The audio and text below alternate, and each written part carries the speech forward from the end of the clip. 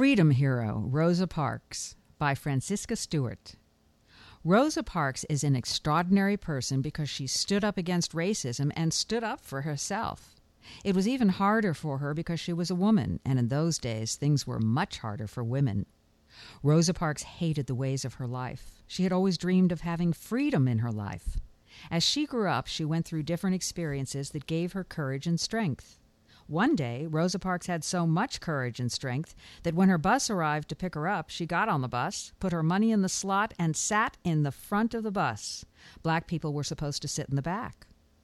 The bus driver told her to move to the back, but she just sat there and refused to move. The driver called the police, and they arrested Rosa Parks. The next day, Raymond Parks went to pick up Rosa from jail. When they got home, Rosa spoke about her time in jail. She had stood up to get a drink of water, and the guard told her the drinking fountain was only for white people. This made her furious.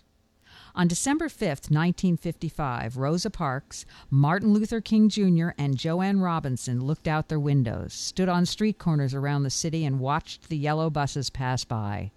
There were hardly any black riders since Rosa Parks' arrest. It was a miracle.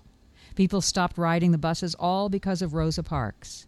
Soon, the police were informed of the people standing on the street corners watching the buses drive by.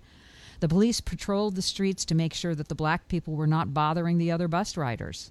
The black people continued their boycott, and it was a success. A few months later, Rosa Parks once again started to climb aboard a bus. She stopped when she noticed a sign that read, quote, "People don't ride the bus today. Don't ride the bus for freedom." She got off. Finally, the rules for riding the buses were changed. The new rules said, 1.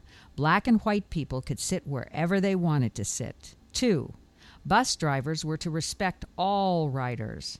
3. Black people were now allowed to apply for driver positions.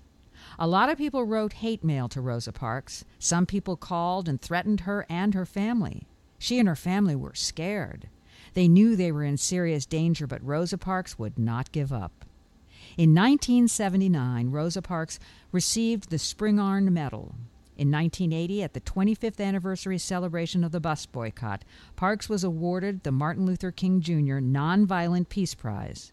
In 1984, she was given the Eleanor Roosevelt Woman of Courage Award. Rosa Parks is known as a national hero and as a shy girl who stood up against racism and fought for freedom.